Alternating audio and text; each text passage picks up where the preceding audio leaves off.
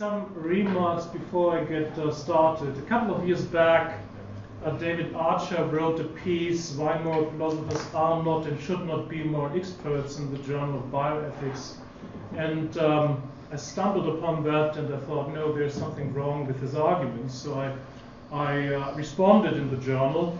And since then, I received several requests to review papers on moral expertise, and I was intrigued by some of the arguments, and I thought, okay, maybe it's an interesting idea to start a project about that, a project on moral expertise and related issues. So I applied for some funding last year and started this project on moral expertise. Started at Oxford a couple of months. I'm now here at the center, and then later in the year I will go to Ireland, to Maynooth University.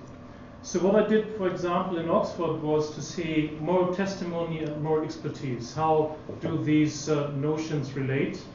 I was also working on what are moral experts? Do they have to follow their own expert advice in order to remain an expert, for example?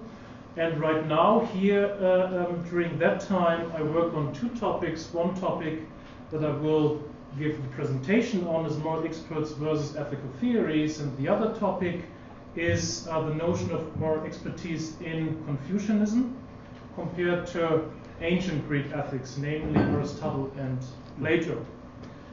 Okay, so let's get started with a quote. Matters concerned with conduct and questions of what is good for us have no fixity any more than matters of health. The general account being of this nature, the account of particular cases is yet more lacking in exactness. For they do not fall under any art or set of precepts, but the agents themselves must in each case consider what is appropriate to the occasion, as happens also in the art of medicine or of navigation. A quote from Aristotle, Nicomachean Ethics. 3 points are, I think, central here. There's no universally applicable rule of conduct. Practical matters are context sensitive and indeterminate, and the universal principle cannot capture all important details of a particular case. That is basically a rationale for me with respect to my project. What I would like to present today is first to give you some background information of applied ethics. I know people are from different disciplines here, so that will be our background against which I will introduce briefly some of the main ethical theories, and then I will introduce the concept of moral experts and see whether we should either go with moral experts in order to solve problems, or whether people should just use one ethical theory and then apply that, for example. And I will also raise two objections with respect to using moral experts in that field. That is my thesis. The complexity of the moral life, the moral universe, is too demanding and challenging that one is able to solve all moral issues by only applying one ethical theory. What is needed are moral experts who help solving complex moral issues. So rather, I'm interested in an ethical method that is able to use different important moral aspects than just to apply a rigid ethical theory with one master principle. Some brief observations. The traditional ethical theories attempt to solve moral problems, often by using one master principle. That is, we have one dominating aspect, for example, the moral duty, or the consequences, or moral virtues, and thereby they try to do their ethical reasoning and decision making. And one can doubt whether this is really appropriate, because some of the complexities of a particular case are not able to be covered by only one main aspect. It's the same when you go to to buy a hat. You know all the problem, one size fits all. That is not really true, because if you want to have a nice hat, you make sure that it fits to your hat properly, right? It's the same with ethical theories. There is no one size fits all, basically. Morality is more complex in that respect.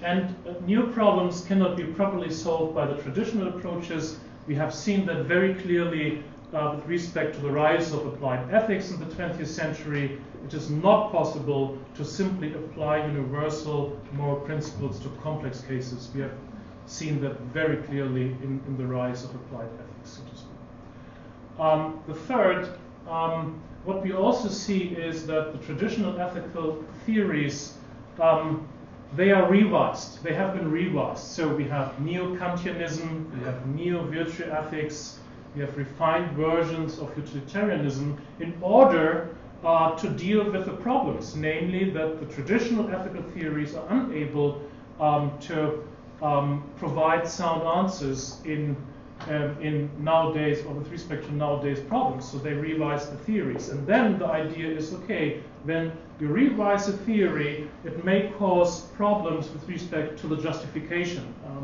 Think about neo-Kantianism and Korsgaard, a neo-Kantian philosopher, in her Sources of Normativity, where she argues for moral rights for animals, moral rights for the environment, but based on Kantian reasoning. And then you can think, is her justification or Kantian justification still in line with original theory?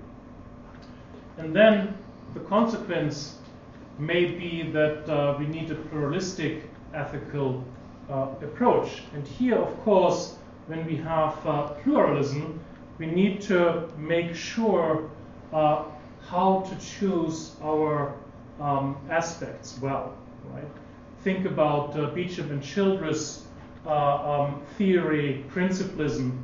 They introduced the concept of balancing and the concept of specification in order to deal with this type of pluralistic setting. Right? Just briefly, in order to show you practical philosophy, we are here, philosophical ethics, and then applied ethics, and this whole field, so to speak, is our playing field, right? And it's very, very complex. There are also more. I will show you in a second how many disciplines we have, and it's simply illusionary to. So we don't have to go very deeply, just to make sure. At that time, I was working in Tübingen University. I, together with one colleague, we set up this idea. At the edges, you see the disciplines of applied ethics, and within there are some of the more important problems we face in applied ethics. Here you have, for example, bioethics or business ethics around. The next slide, if you want to work on the problem of abortion, for example, the problem of abortion is quite complex and really touches on various different other disciplines, right? You see that here. These are the disciplines and subdisciplines. And also not only the disciplines, but also different issues as well. Property rights, religious conflicts, disability, human dignity, so on and so forth. That shows that's very, very, very, very bizarre idea to use one ethical theory with one rigid universal principle and then try to solve issues in abortion, for example. No, it's much more complex, and one needs definitely more in order to deal with such type of situations. Just some historical remarks.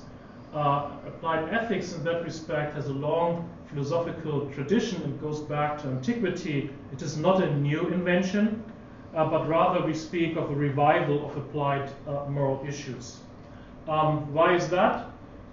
Usually in the last couple of hundred years, the questions of justification were basically in the focus of philosophy.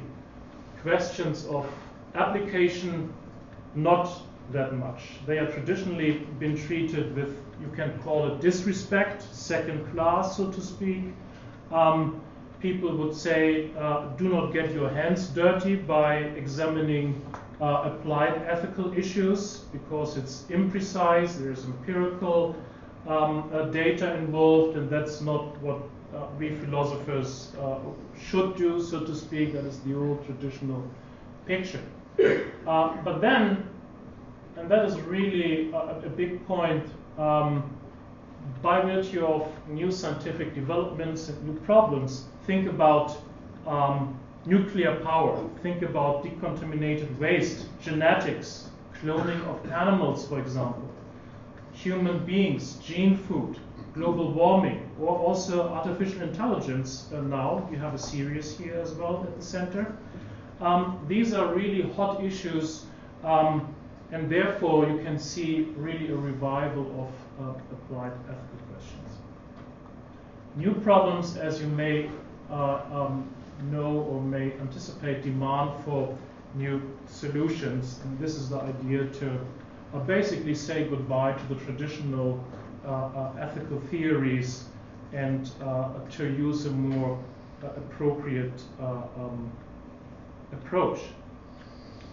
Reasons, we talked a little bit about the technological developments and consequences of applied ethics. We want to improve the living conditions and living standards on the one hand, but that also causes unwanted consequences on the other hand. For example, air or water pollution, you have the clearing of tropical forests, you have intensive livestock farming, but also particular innovations, right? For example, in genetics, you have strong concerns and deep-seated fears, so to speak, concerning the future of human beings. Enhancement is one notion. Transhumanism is another important topic nowadays in contemporary ethics. Individualism. There we can really see from an authority conscience to an autonomous conscience. The more people, as we witness, become autonomous in moral matters, the greater the boom of applied ethics is. But also gaps in legal systems. That means there's a fear of an ethical vacuum because of the gaps in legal systems. For example, in abortion, in euthanasia, or taking care of elderly. Quite often these issues are not well regulated, right? So there's a call for what to do in certain type of situations. But also public concern regarding concrete problems, more problems that stem from the public concern, so to speak. Think about now what's going on, the mass shootings in schools, right? What should we do? That is an applied ethical issue, right? The consequences call for more orientation to flee the moral vacuum and a general failure of traditional morals. And the goals in applied ethics, and thereby also what the moral expert has to deal with, it is practically oriented. It is applied ethics focuses on concrete problems. It's interdisciplinary. That means solving moral problems by adhering to more reasoning and empirical facts. For example, medical ethics, we see there medicine, right? AI, robotics, computer sciences, so on and so forth. Applied ethics has an orientation function. It wants to offer ethical orientation, but also providing guidance for types of cases, right? Not only single cases, but also types of cases. And the clarification function, that basically means that applied ethics makes us aware of new ethical cases, genetics, cloning, human-animal hybrids, a very hot topic as well, and thereby to promote a kind of awareness of the problem in the first place. The structure function, that means by means of a critical analysis of statements in discussions, applied ethics is able to provide a clear structure of arguments, and that is very helpful in for example, not only academic contexts, but also in public debates. Right? And, very important, the revision ability. That means when we claim or say that we acknowledge that there is an ethical progress by taking account basic ethics and the empirical sciences, we have one interesting, well, there are many interesting points, but one interesting point was with respect to the status of animals, that you think about what is basically the moral notion in order to say that we should protect animals, and there was the idea that maybe it's rationality when you are not really when you're not a utilitarian, for example, and say that no, it's already enough to be a sentient being, and a sentient being suffers from pain, or is able to suffer from pain, so you shouldn't do that. Thereby, the animal or the animals should be protected. Or you say, no, the bar is higher, namely, whenever there is a being that is rational, you may want to provide this being with certain moral rights, for example. And this whole idea has basically also influenced basic ethics. Another point you think about is people with mental impairments. Right? That is also an issue that has influenced the discussion in disability studies, but also in medical ethics. So, and then the idea when you think about how to solve these cases in applied ethics. And there has been suggestions what to do. First, it should be a proper moral reasoning in applied ethics. That means do not use, we will see that on later slides, do not use the top-down model of ethical reasoning.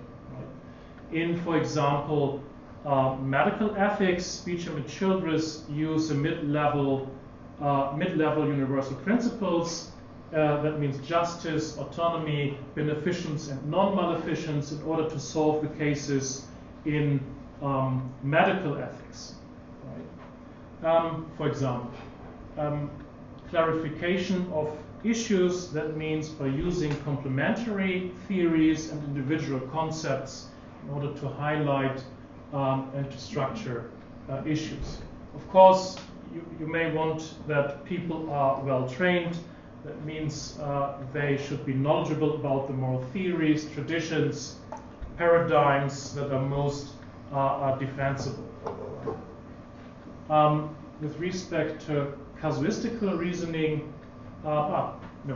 practical wisdom, there the idea is also how to choose among these theories, traditions, and concepts.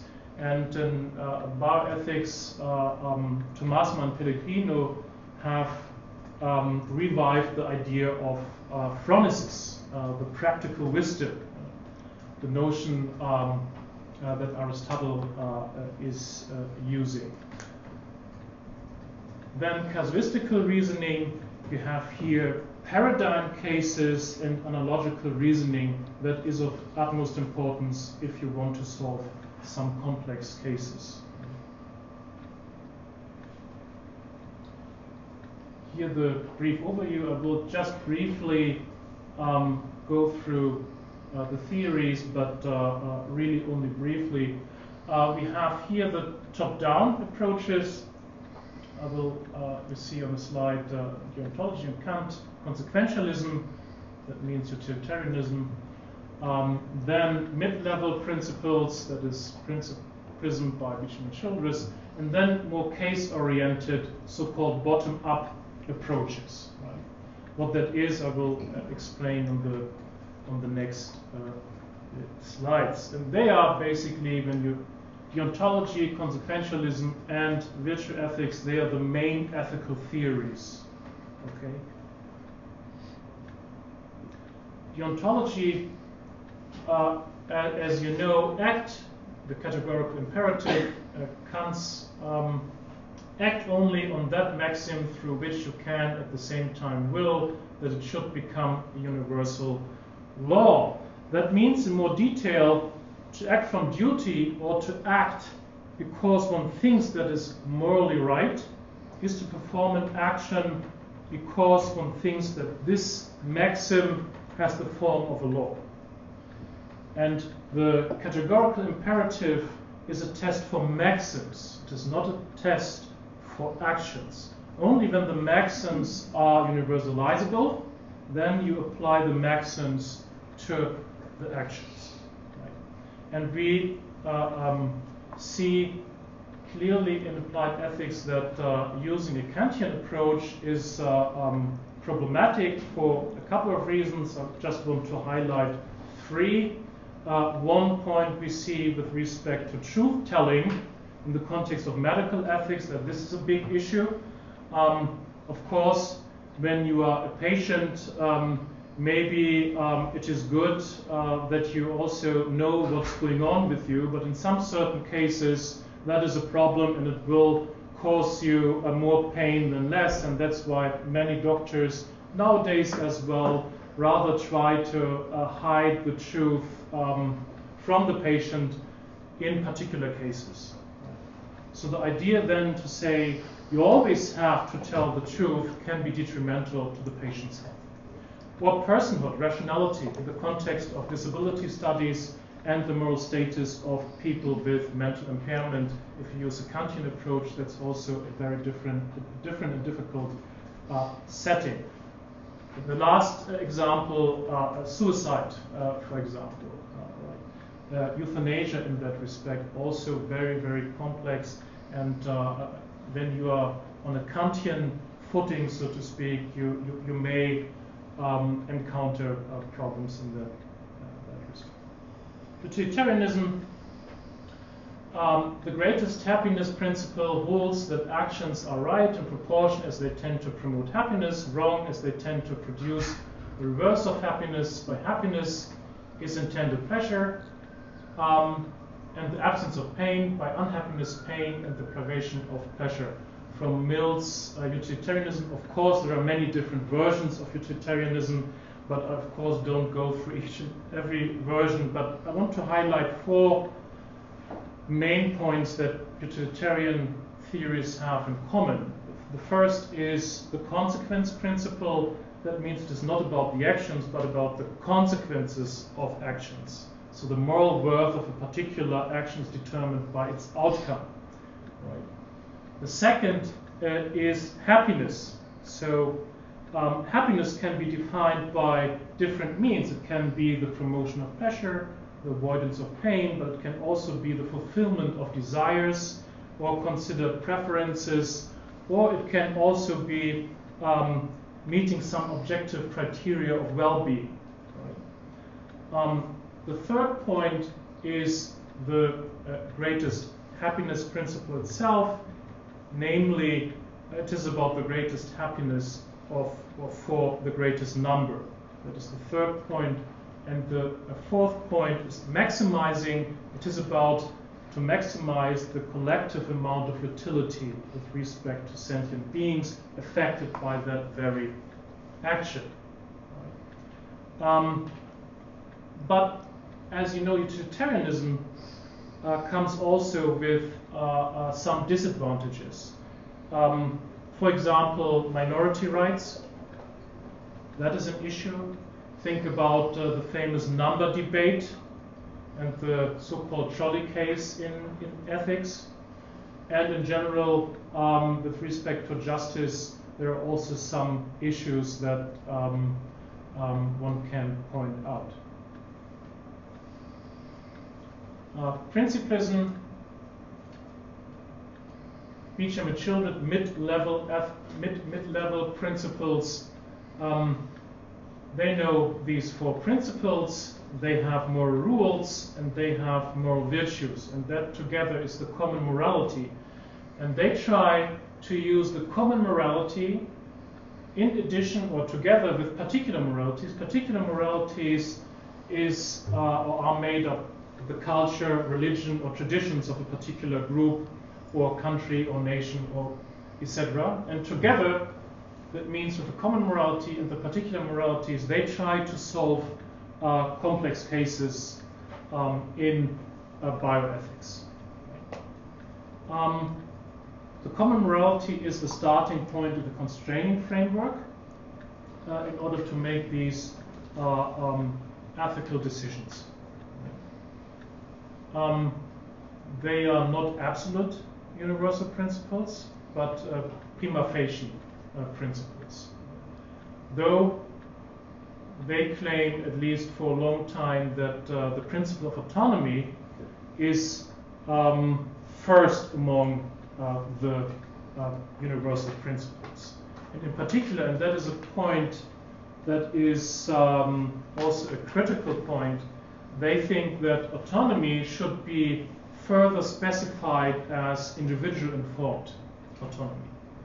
Right? And that is, of course, difficult when you want to apply this type of reasoning in non-Western settings, where autonomy can be a family-informed consent, it can be a group consent, for example. That is basically involved in the problems when you use autonomy in a limited sense, so to speak. So the idea is principlism really universalistic, or are there any other problems involved? Then virtue ethics, you may know this famous locus. Aristotle claims that when these 3 points are given, then we have a virtuous right action. Namely, the first is the agent must have knowledge of the circumstances of the action, so the action should not happen by chance. You have to know, so to speak, the circumstances. Then second, the action is undertaken out of deliberative choice and is done for its own sake. Third, the action is performed without hesitation. That is, the action is performed by a person with a firm and stable virtuous character. So that means if you do, according to the theory, if you do not have a stable virtuous character, then there is no really true virtuous action. Of course, virtue ethics encounters also problems. It's a very demanding ethical approach. Then the idea whether virtue ethics is by nature egoistic, or whether it is not egoistic because it is about living a good life, to become a happy person. Eudaimonia must be mentioned in that respect. So what is the moral character, or how does the moral character relate to the right actions? What is the kalon for which you basically do the action? All these things are to be mentioned here as well. And the last theory, also bottom-up approach, which is basically based also on virtue ethical reasoning. We have casuistry, Toulmin and Johnson, The Abuse of Casuistry, I think 1990, is their book published. Case-oriented, so the circumstances make the case, that is their slogan. It is context-sensitive. The theory must really appreciate also the circumstances. You compare cases in order to find out what is the morally right action. And you have these paradigmatic cases that are basically evident. They are right, and they use these paradigmatic cases in order to see whether there are some similar features in the new case, and then they say, okay, this feature is important, and we already know that this is that, so therefore we can use this type of argument. And moral intuitionism I think that is clear that you have strong moral intuitions in some certain cases, and then people think, okay, because it's so strong, that must be right. I mean, that is, of course, also a very difficult position to entertain. So you have here, for example, the problem of relativity. A moral intuition in the West may be not the same than in non-Western contexts, depending on different cases. But also people would say we have a kind of tyranny of paradigmatic cases. Right? If you have once in place paradigmatic cases, they are basically like lighthouses. Right?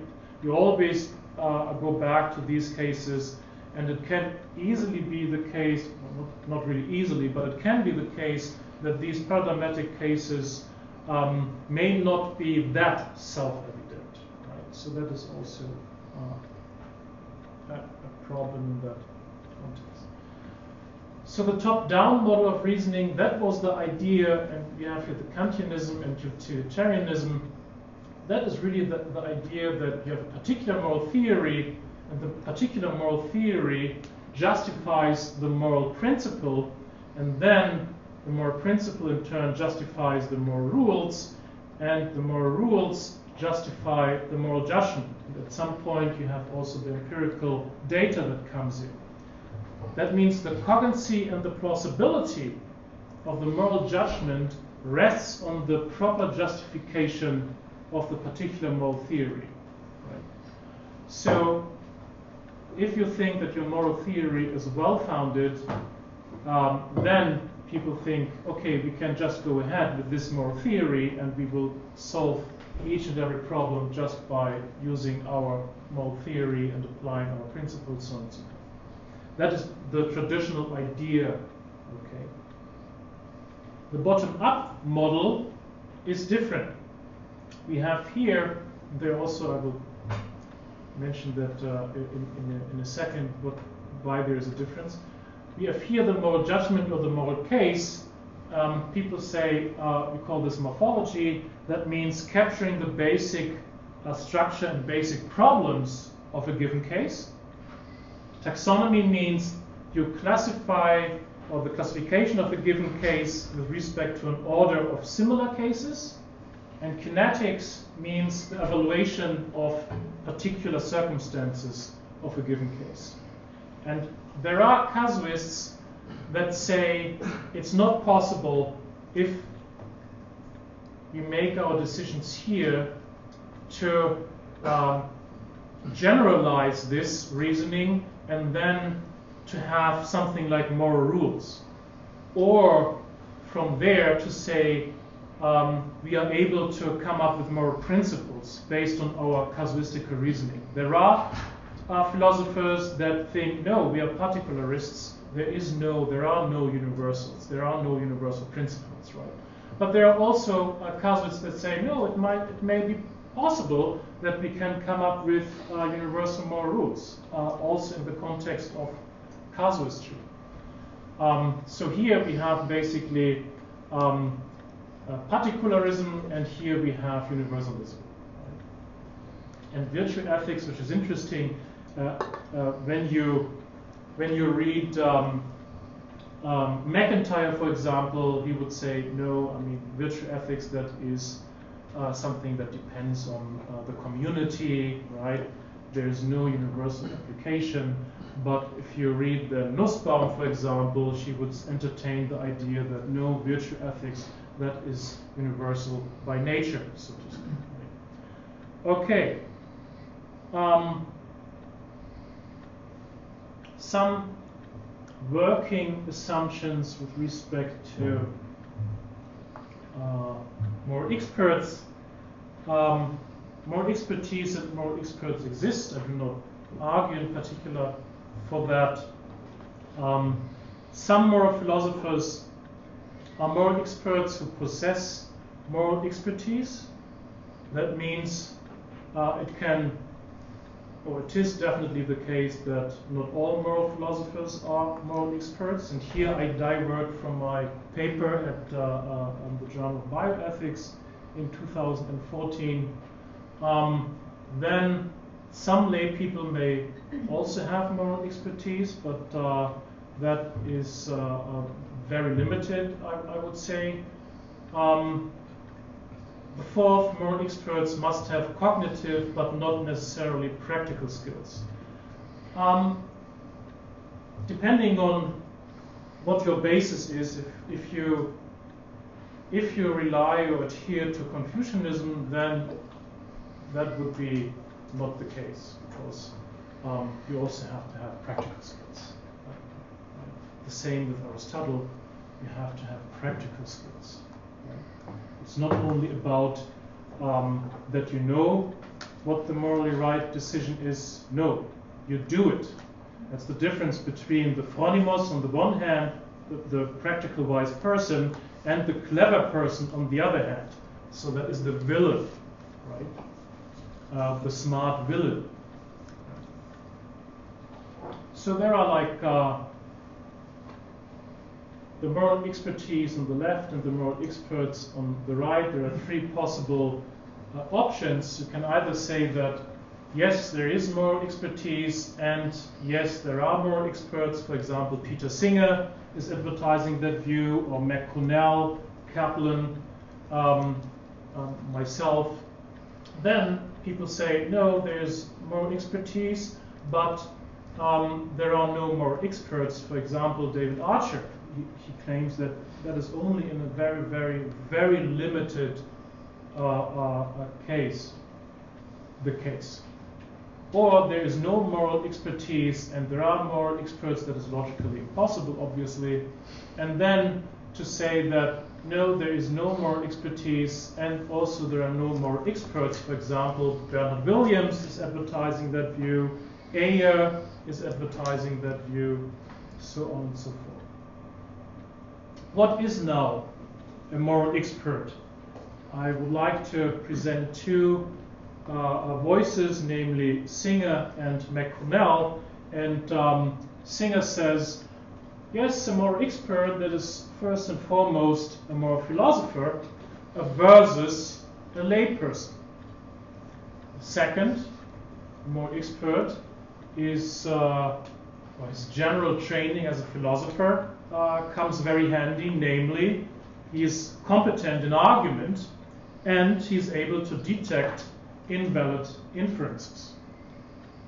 The third, specific experience in moral philosophy, that means he understands moral concepts and also he understands the logic of moral argument. And a moral expert has time to think.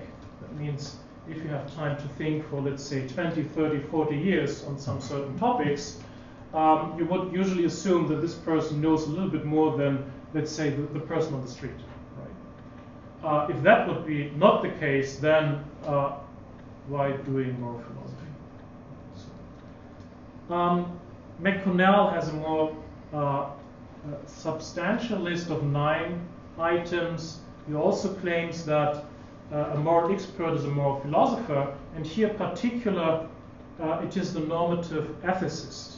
It is not the meta-ethicist, it is not the descriptive ethicist, it is the normative ethicist, according to McConnell.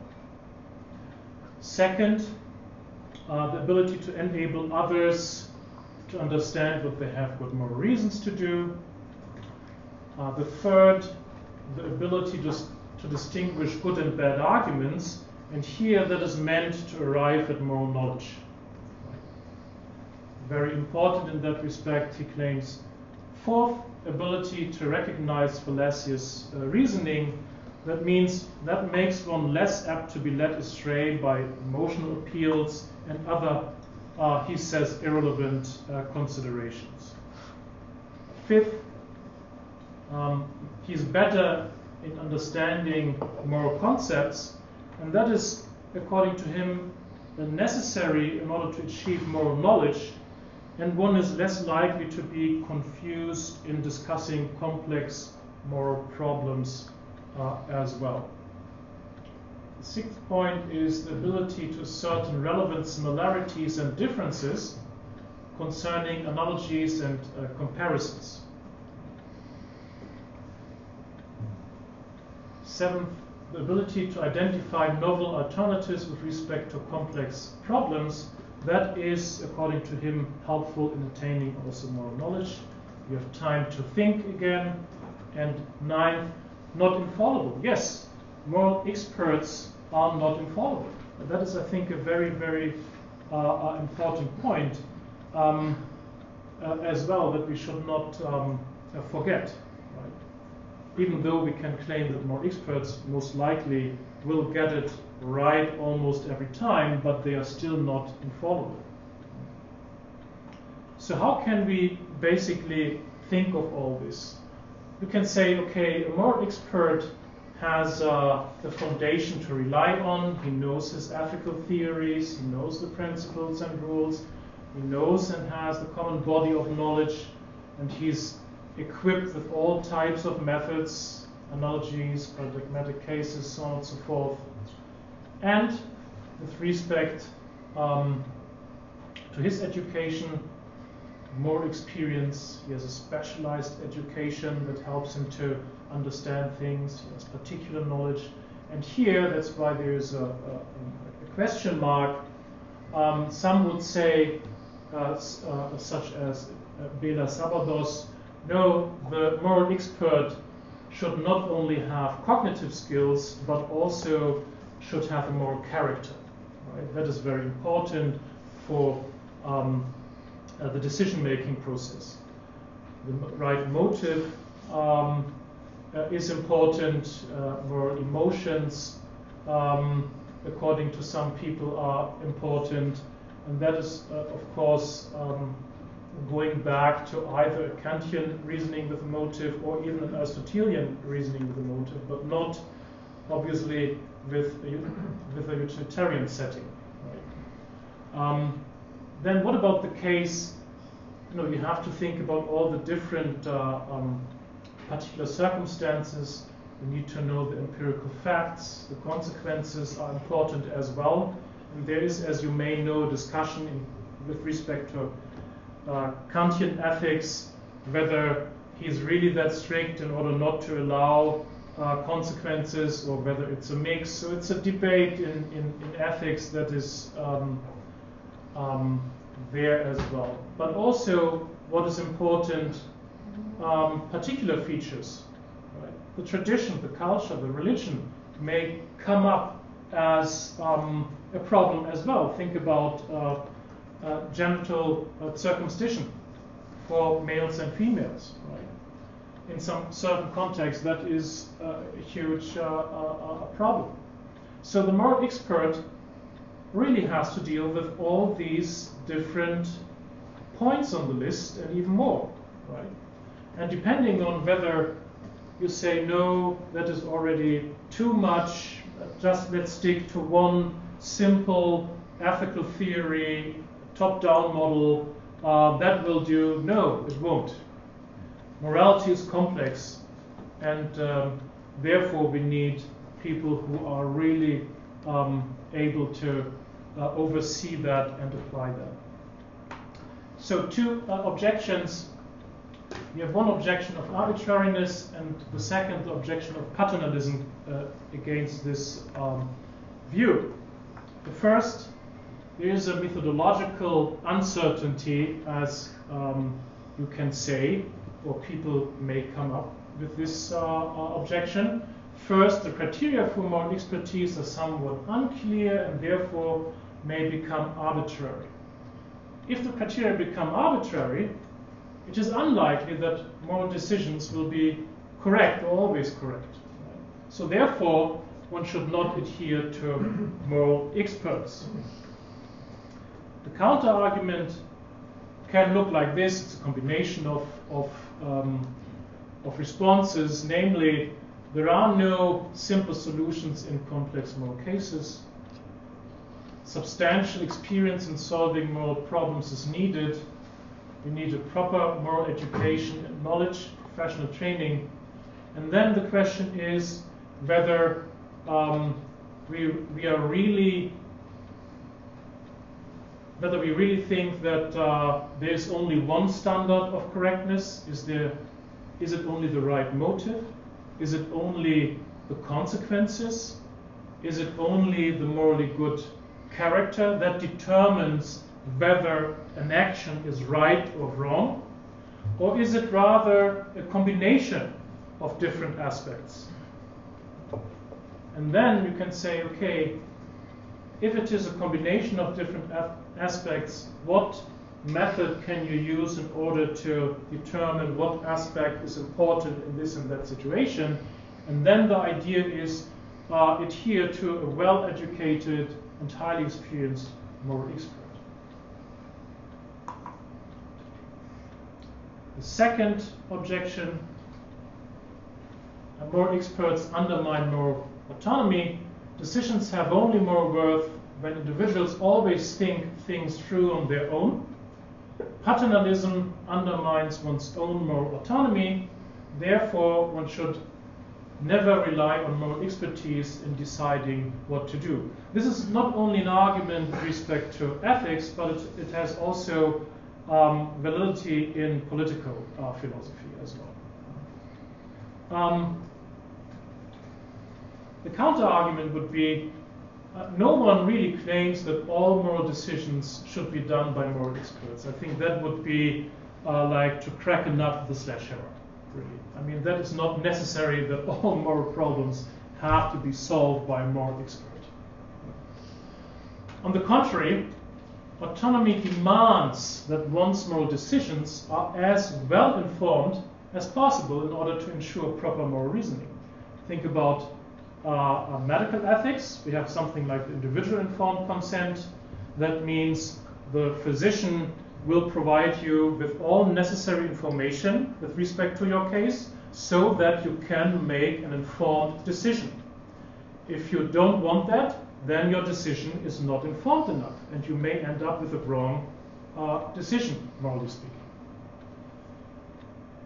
Third, moral experts should be seen as people who enhance the decision-making process in moral affairs.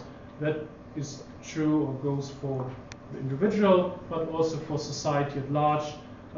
You all know the existence of ethics boards, not only in hospitals, but also in politics and so forth, in order to discuss and enhance the position, the process of decision-making.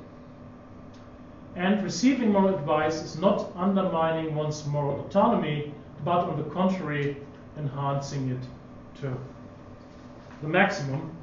And here, the conclusions: complex moral cases cannot be solved by a simple application of traditional ethical approaches. A flexible ethical method is the proper way to deal with numerous moral aspects of a given case. And the moral experts, as I have argued, are our best way to solve these complex moral issues. And we have seen that in the context of applied ethics, very complex issues, and the idea to come just with one theory and to solve all problems, that is illusionary. Of course, that was now work in progress. That is not a finished paper whatsoever. But I think I made my point clear, and I'm very much looking forward to the debate, and I thank you for your patience. Thank you.